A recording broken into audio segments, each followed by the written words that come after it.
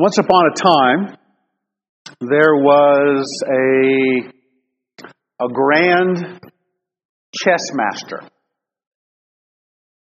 who would play anyone who wished to test their skill, from novice to expert. One day, a young man sat opposite the Grand Master, determined to beat him. The young man made his first move, and the master smiled. Obviously, the young man had been studying the game of chess, for it was a well-known move he had made. But it was a move easily countered by the chess master. With each move the young man made, the master responded with great wisdom. And soon, the young man was checkmate. They played again and again. Each time the young man tried different moves and different strategies. But each time, the master won. When imagining how God can be said to be in control of this world, some people view God as a puppeteer, where we are dangling from invisible strings, always doing exactly what God wants. But that view clearly robs us of free will. On the other end of the spectrum, some imagine God as being nothing but a spectator, seated in some heavenly audience, merely watching us as we run amok, doing our own thing. But that view fails to acknowledge God's involvement in this world. So both views really miss the mark. It is true that God does what He wants, when He wants, and how He wants, because He is God. God is in absolute control, and yet, He gave people the capacity to freely choose. It's a paradox. And it begs the question, how can God be in control of everything, and yet we have the freedom to make our own decisions?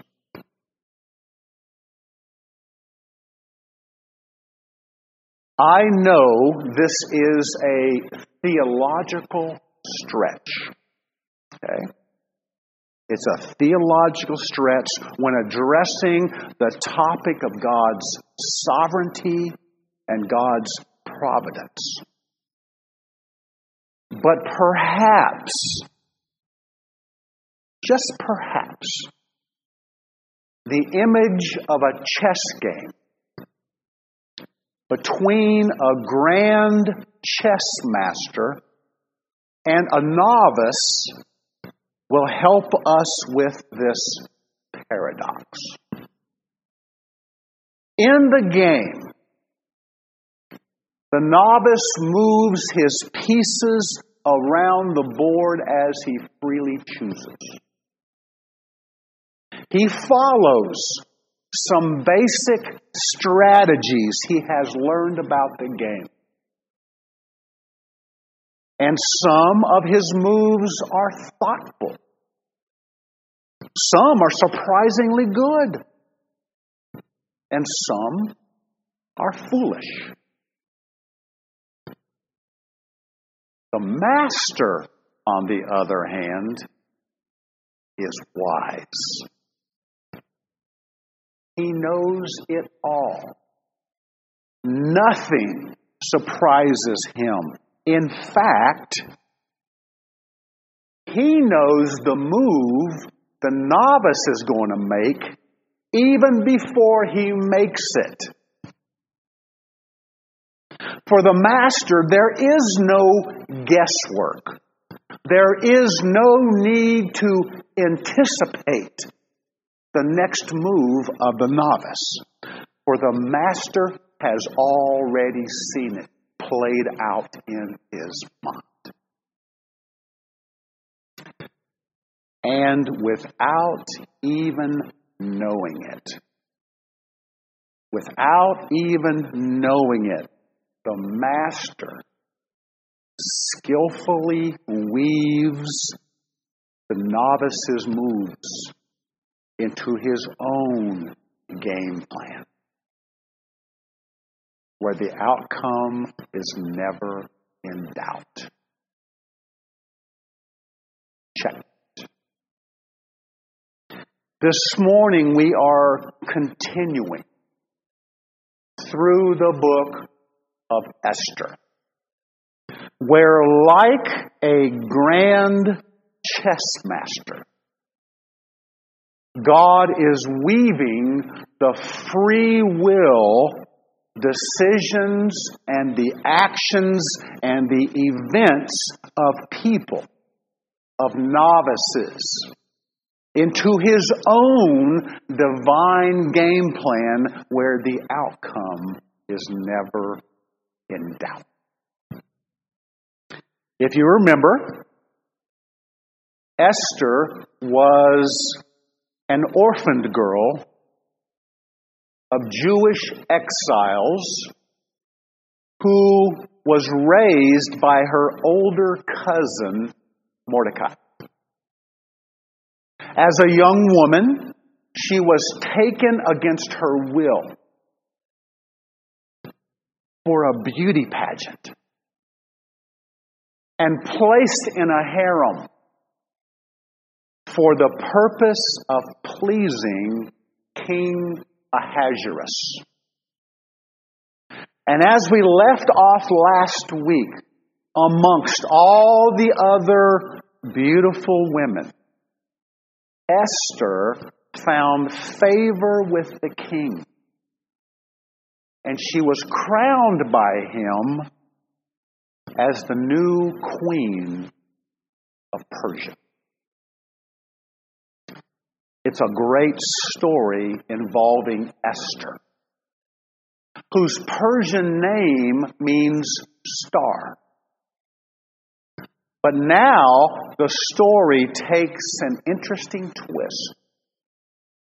And cousin Mordecai now finds himself in the starring role. So let's pick up where we left off last week. If you have your Bible, turn to Esther chapter 2, and we will begin with verse 19. Esther 2, verse 19. Should be on the board behind me. We are told, when the virgins were gathered together the second time, then Mordecai was sitting at the king's gate. Esther had not yet made known her kindred or her people, even as Mordecai had commanded her. For Esther did what Mordecai told her, as she had done when under his care. Apparently, having a cousin as the queen has some perks. For we are told that Mordecai is now sitting at the king's gate, which was an important place mentioned throughout the Old Testament. As you might imagine, the gate was a massive structure through which people constantly flowed in and out. And because there was so much activity at the gate, it naturally became a place where people gathered. As a result, public meetings were held there. It was a place where business transactions occurred, where legal agreements and judgments were made, and it was a place where news was shared. If you remember, it was at the gate where Abraham purchased a cave as a tomb for his wife Sarah, who had passed away. In the book of Ruth, it was at the gate where Boaz went to negotiate with another relative for the hand of Ruth. And it was at the gate where Absalom sat to give advice and slowly turn the hearts of the people from their father, King David, to himself, so he could lead a rebellion. So the gate is an important place. It's a natural hub for the city. A park bench for some, and a town hall for others, where people meet with someone from the government. And it's here, in some official capacity, that Mordecai is seated in the city of Susa. And on the screen, it's already up, yes, on the screen there is a picture of the palace in Susa with the King's Gate. In preparation for my message, I learned that excavations of Susa began in the mid-1800s. And in 1970, archaeologists discovered the very King's Gate we are talking about. On one side of the gate was a bridge that crossed a moat. And on the other side of the gate was the king's royal palace. So all public access to the palace was controlled at the gate. And it was a massive gate. According to archaeologists, it measured 130 feet wide. It was approximately 100 feet thick. And it was estimated to be 30 to 50 feet high. This gate also had recessed rooms built within the structure for guards and other officials to use. And Mordecai is assigned to this gate, a place which serves as a setting for the twist in our story. And before we move on, it's also important to take note that Esther continues to keep her Jewish family history a secret. Although she is the queen of Persia, she continues to follow the instructions of her father figure, Mordecai. Okay, so let's continue beginning with verse 21. In those days, while Mordecai was sitting at the king's gate, Bigthan and Teresh, two of the king's officials from those who guarded the door, became angry and sought to lay hands on King Ahasuerus. But the plot became known to Mordecai, and he told Queen Esther, and Esther informed the king in Mordecai's name. Now, when the plot was investigated and found to be so, they were both hanged on a gallows. And it was written in the book of the Chronicles in the king's presence. Okay. In those days, the days when everyone, including the king, now seems to be happy, Mordecai overhears a plot at the king's gate involving two of the king's officials. For whatever reason, they aren't happy. They're angry. They're angry at the king, and they want to kill him. We're told that Mordecai tells his cousin, Queen Esther, of this plot he hears about. And she, in turn, alerts the king, giving credit for uncovering the plot to Mordecai. Well, according to this passage, the allegations were thoroughly investigated, and the plot against the king was real. And as a consequence, the culprits involved in the plot were executed, hanged on a gallows, which may be a little misleading to us. When we typically think of being hanged on a gallows, we think of someone being hanged by the neck with a rope, right? But gallows literally means tree. And the idea that they were hanged on a tree probably refers to impalement on a sharpened wooden stake, which was a common practice in the Persian Empire. But just so you know, it could just as well refer to crucifixion. As the first recorded crucifixion was carried out by King Darius, the father of King Ahasuerus.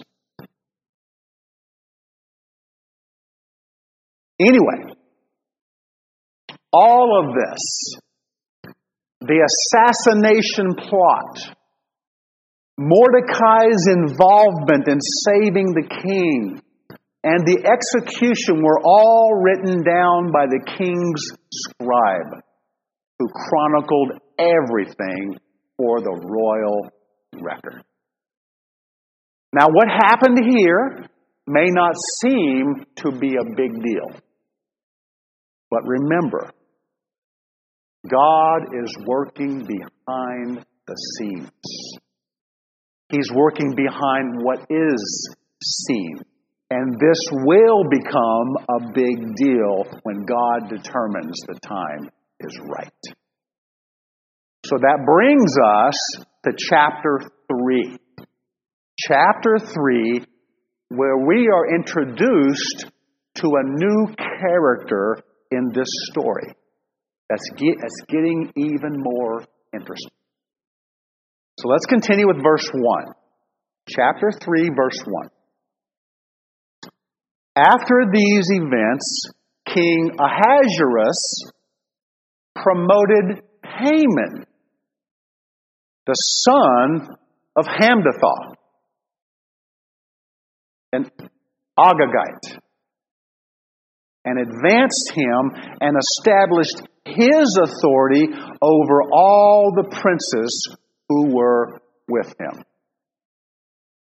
After a few years, after Esther is crowned as king, after the assassination plot, after Mordecai saved the king's life, after all these things occurred, it's Haman, not Mordecai, who is exalted.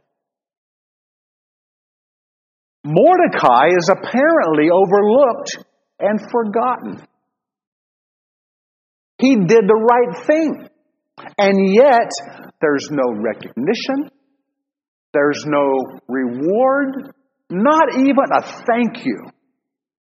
All the while, this guy Haman, who apparently does nothing, comes out of nowhere and moves up the ranks to become the chief of staff. The number 2 guy in the Persian Empire. That doesn't seem very fair, God. What's up with that? And who's Haman anyway? At this point, we don't know much about Haman. His Persian name means magnificent. And in some respects, as we will learn later, his name speaks to his character. For he thinks he's all that plus a bag of chips. Haman is a very proud and privileged man. And now a very powerful man. Because he has the king's ear. Haman, as we will see later, embodies everything that God hates in a person. In Proverbs chapter 6, verse 16 through 19. I'm reading from the NIV here, okay? We are told, there are 6 things the Lord hates, 7 that are detestable to him. Haughty eyes. These are the eyes that look down on others in arrogance. That's what that means. They look down on others in arrogance. A lying tongue. Hands that shed innocent blood. A heart that devises wicked schemes. Feet that are quick to rush into evil. A false witness who pours out lies. And a person who stirs up conflict in the community. This describes Haman to a T. He's a wicked man. He's nothing but trouble. And we are told that Haman is an Agagite. He's an Agagite. Let's pick up with verse 2. All the king's servants who were at the king's gate bowed down and paid homage to Haman. For so the king had commanded him. But Mordecai neither bowed down nor paid homage. Then the king's servants who were at the king's gate said to Mordecai, "Why are you transgressing the king's command?" Now it was when they had spoken daily to him, and he would not listen to them, that they told Haman to see whether Mordecai's reason would stand. For he had told them he was a Jew. In this passage, it would appear that Mordecai knows something about Haman that we don't. For we are told that Mordecai will not bow down to Haman. I find it interesting that Mordecai was willing to save a pagan king, but he's unwilling to bow before Haman. And just so you know, this act of bowing is not referring to false worship. Instead, as a common practice in that culture, this bowing was only meant as a sign of respect towards another. This act would be very similar to a person in the military saluting another of higher rank simply because they are higher rank. So this act of bowing was a sign of respect. But Mordecai does not respect Haman, and he won't bow. Mordecai is stubborn, and he seems to be the only holdout at the gate, and the other servants of the king take notice of it. They call him out. On a daily basis, they call him out. But Mordecai will not bow down to Haman. Even against the peer pressure, even in violation of the king's command, he will not bow. And then Mordecai openly discloses his reason. Something that's been hidden all along. He is a Jew. Now, I need to explain what I think is really happening here, okay? Because there is more to this than first meets the eye. So, turn with me to Exodus chapter 17. And we will begin with verse 8. Exodus 17, beginning with verse 8.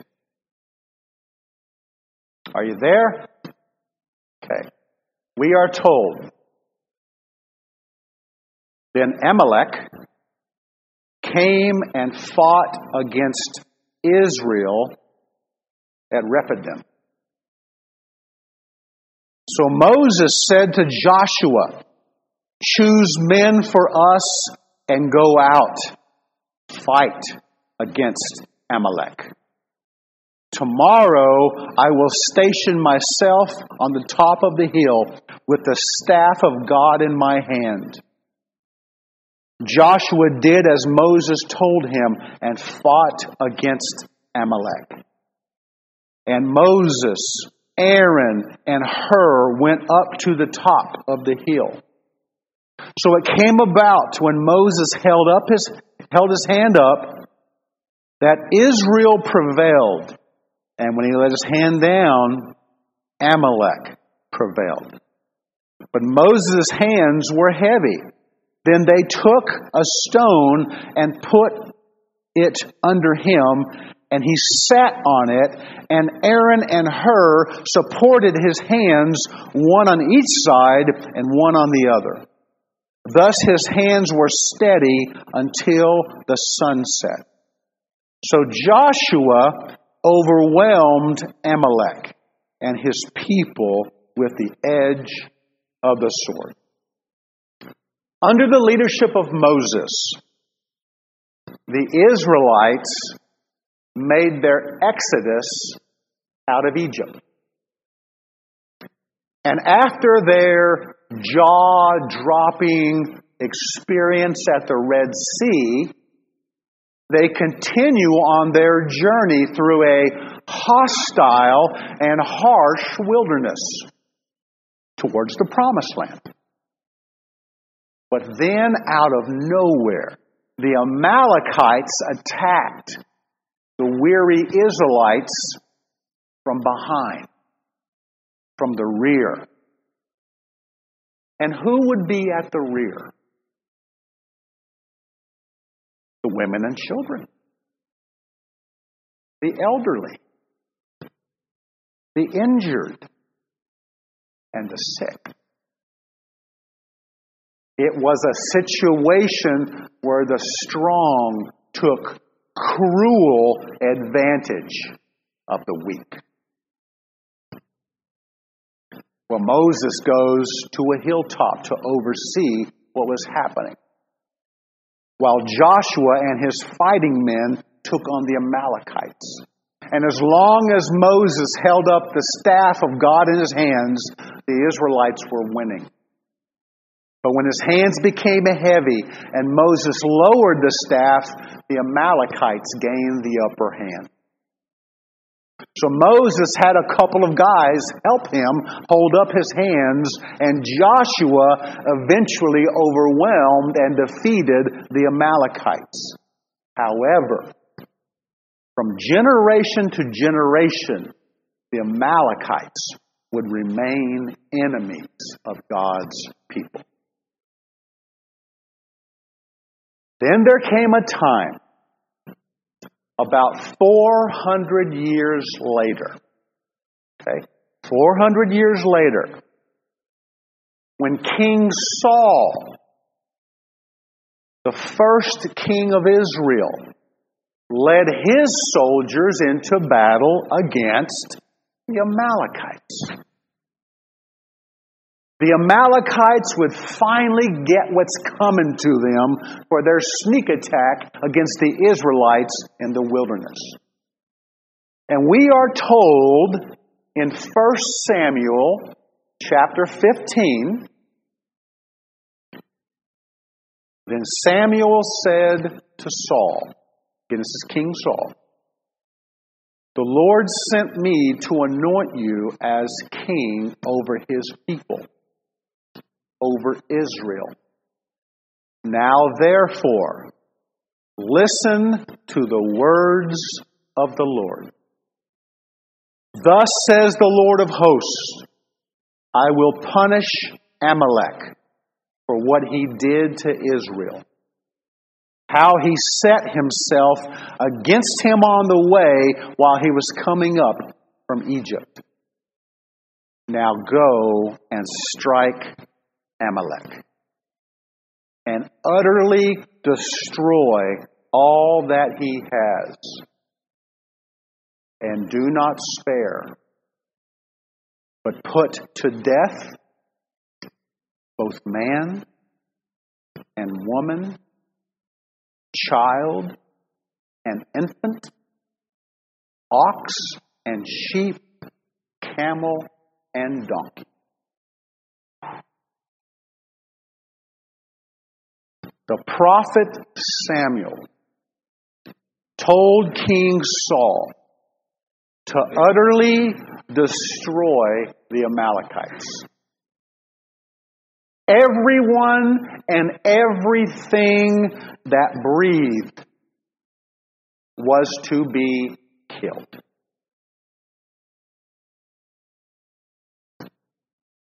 That might sound harsh, but the Amalekites hated God. They were enemies of God's people. They were a vicious and violent bunch who wanted to exterminate the Jews. And do not forget that for hundreds of years, they were given the opportunity by God to repent.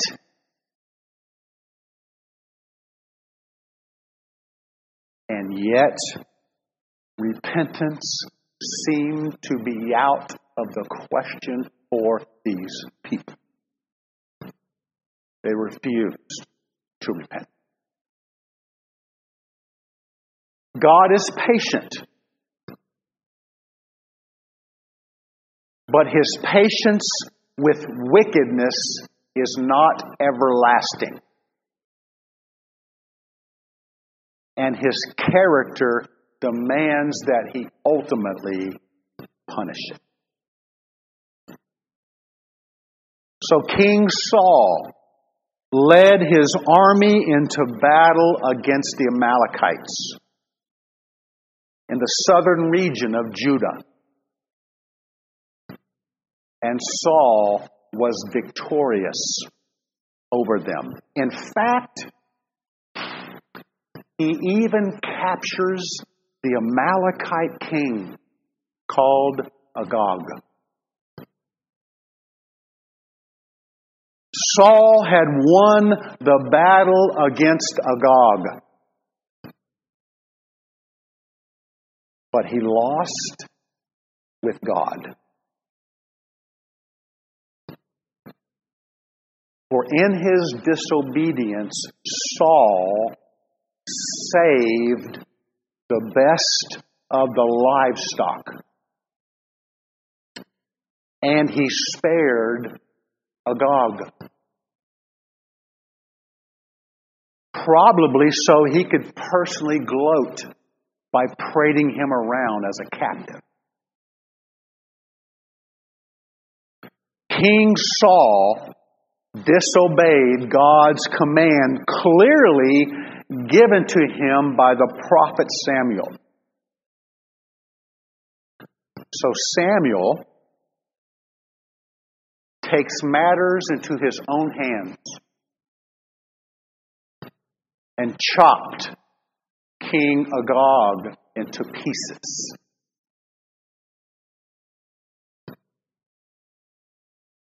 Speaking of pieces, are you piecing this together yet?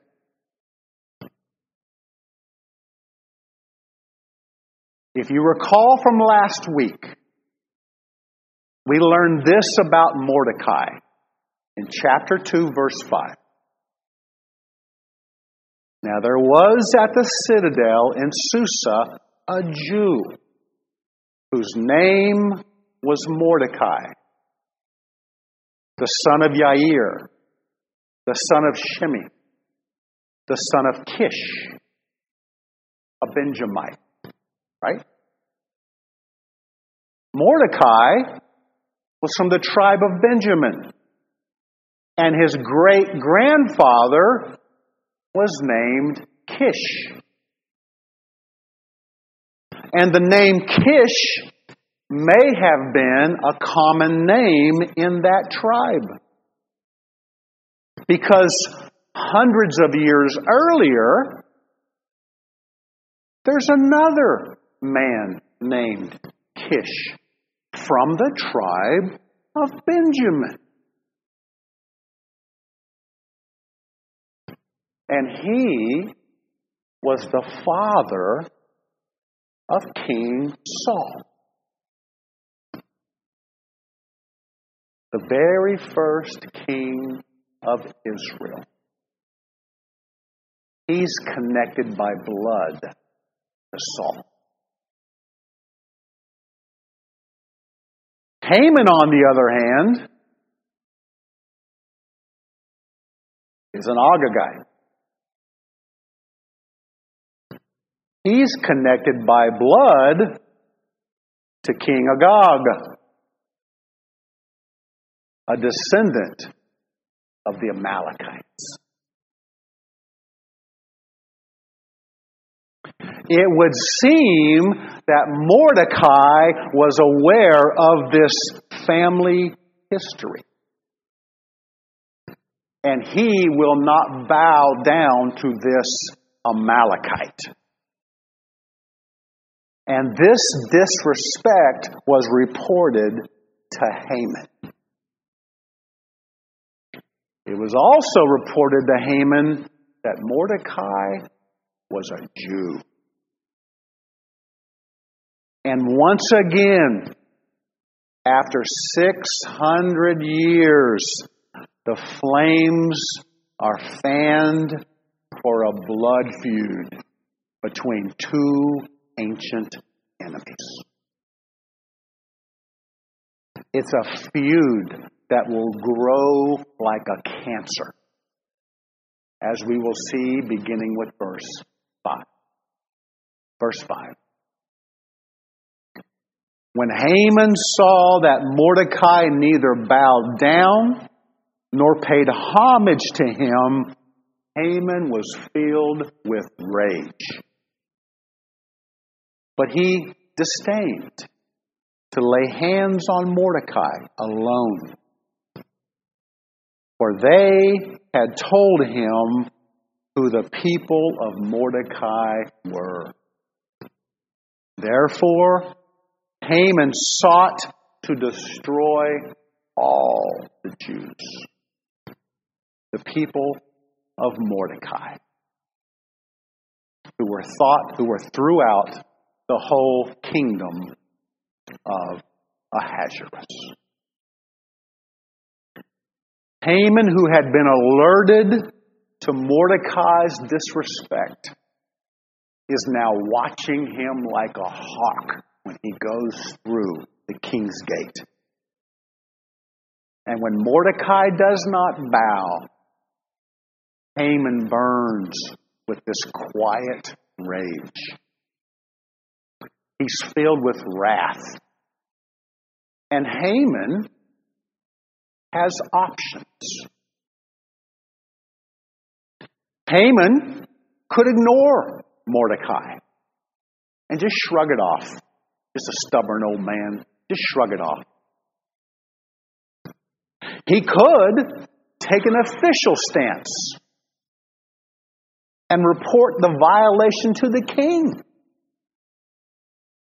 And the king could imprison Mordecai or execute him. But none of those options were good enough for Haman. Punishing Mordecai alone would not satisfy Haman's hatred. He wanted more. He wanted revenge. He wanted to see the extermination of all of Mordecai's people, all the Jews living under Persian rule. And that would include the Jews who resided in the Promised Land. Haman is the number 2 man in the Persian Empire. He has the king's ear. He's powerful. And his decisions and actions are not questioned. He hates the Jews. Like Hitler, he's a tool for Satan. And from our vantage point, knowing what we know now, things look really bad. Things seem hopeless for God's people. There was a painting that once hung in the Louvre in Paris. Is it up? Painted by Frederick Moritz Ritz. The name of the painting was called The Chess Players, but it later became known as Checkmate. The painting depicts 2 chess players. One player is Satan, who is grinning from ear to ear in arrogance and confidence.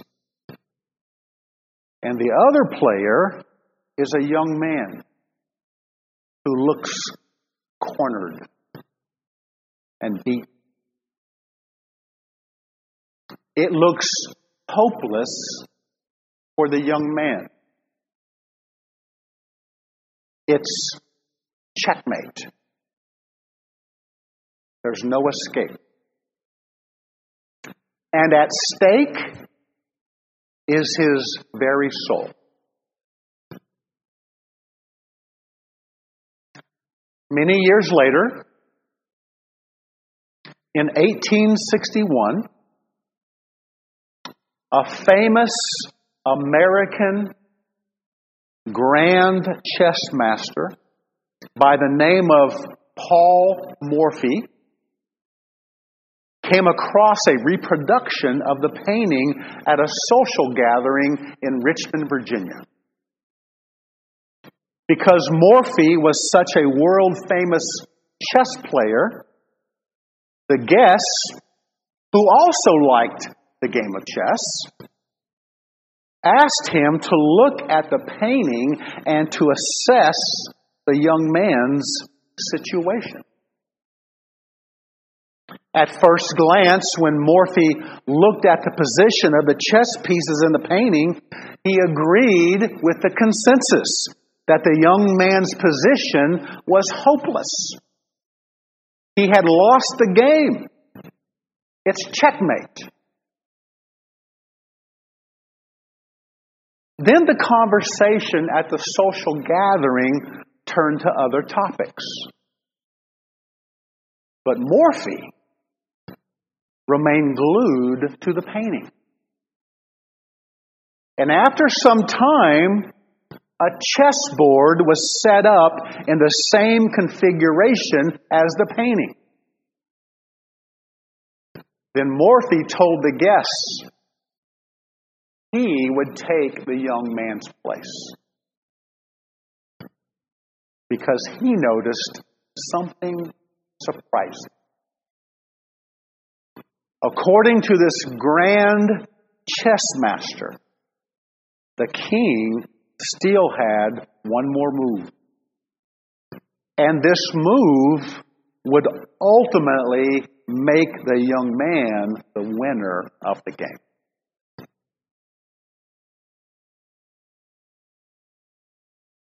My friends, no matter how hard and hopeless it may seem at times, our lives and our futures are in the hand of our Master.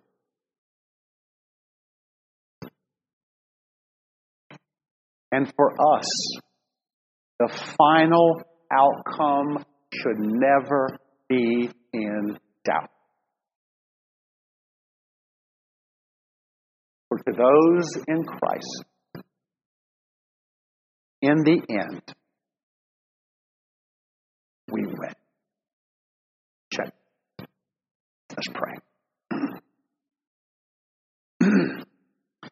Father, thank you for your word.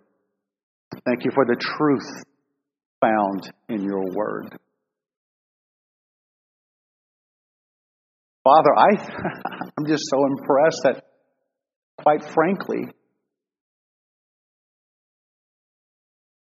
you've already seen the end of the game before we make our first move. I thank you that you're in control. I thank you that you are the master.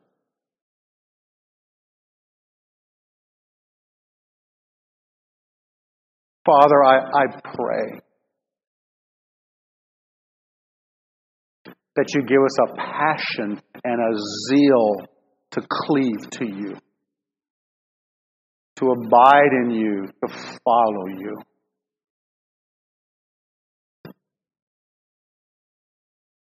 Help us to live for you. You're the King of Kings. You are the Lord of Lords, the Master of Masters.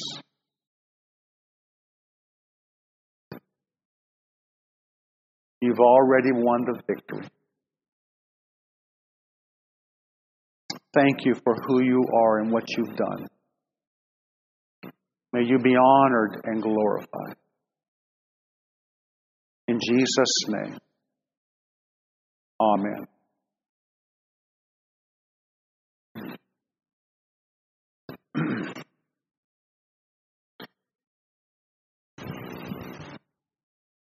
Jesus said, actually he promised, this is a promise,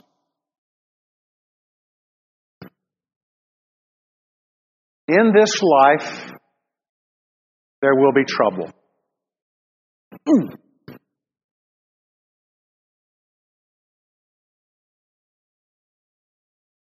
That was a promise. I don't like those kind of promises. In this life, there will be trouble. In this life, it may seem hard. In this life, you may feel helpless. In this life, it may seem hopeless. The promise.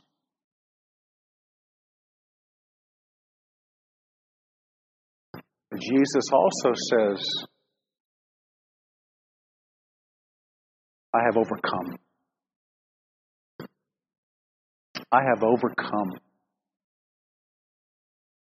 The victory has already been assured. Before you and I ever got in the game, it was already over.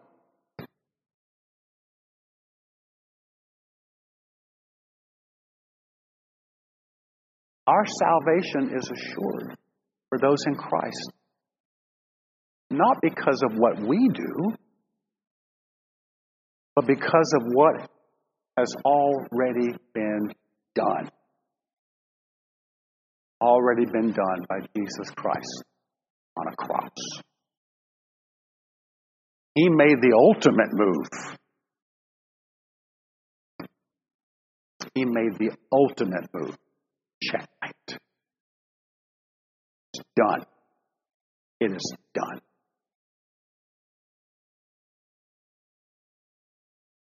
Maybe you are here this morning and you do not know Jesus Christ as your Lord and Savior. Maybe you hear me talk, but it just seems like gobbledygook. I get that.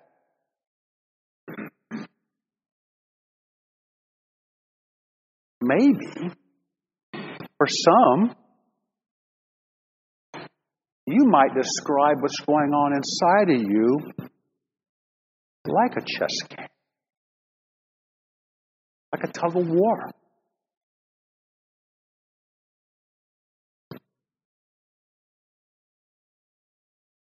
Holy Spirit's pulling you toward God, and you're going, no. There's this tug of, no, can't be. Too easy. Not today. Maybe tomorrow. There's this inner struggle going on inside it. This pull between good and evil.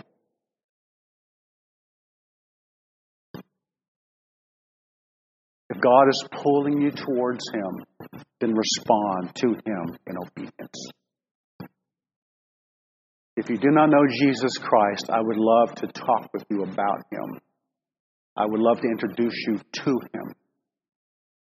Your life will never be the same, and that's a good thing. Maybe you're looking for a church home. We'd love to have you here. Or maybe there's something else going on in your life. You would just like some prayer. I'd love to pray with you as well. However the Lord moves you this morning, I just ask you to respond to Him. It's as simple as that. Just respond however He moves. Thank you. Let me close us in prayer. I want to pray for our offering. I think our baskets are back there. And also pray for, I don't see, there we go. Pray for our fellowship. And also just a reminder, we have baptism this morning. And so if you can give me about 5 minutes to get out there. There are some chairs also out there already, about 12 chairs for those who need them. And give me about 5 minutes. I do need to speak with someone. And then I'll work my way out there. So let me close this in prayer. Father, I thank you so much for bringing us here this morning. You're so good. We love you, Lord. And Father, we want to follow you. Thank you for who you are. and what you do. You're so good. Father, thank you, Lord, for this portion of the service where we give back what you have freely given to us. Father, I pray that you bless the tithes and the offerings that we take in, and Lord, that you would just help us to use your money, and it is your money, wisely. Give us wisdom and insight and discernment. And Father, for our fellowship afterwards, Father, I pray that it would just be sweet, and that we would comfort one another and serve one another. Bless the food and bless those who prepared the food. I thank you, Father, for who you are and what you've done. In Jesus' name, amen.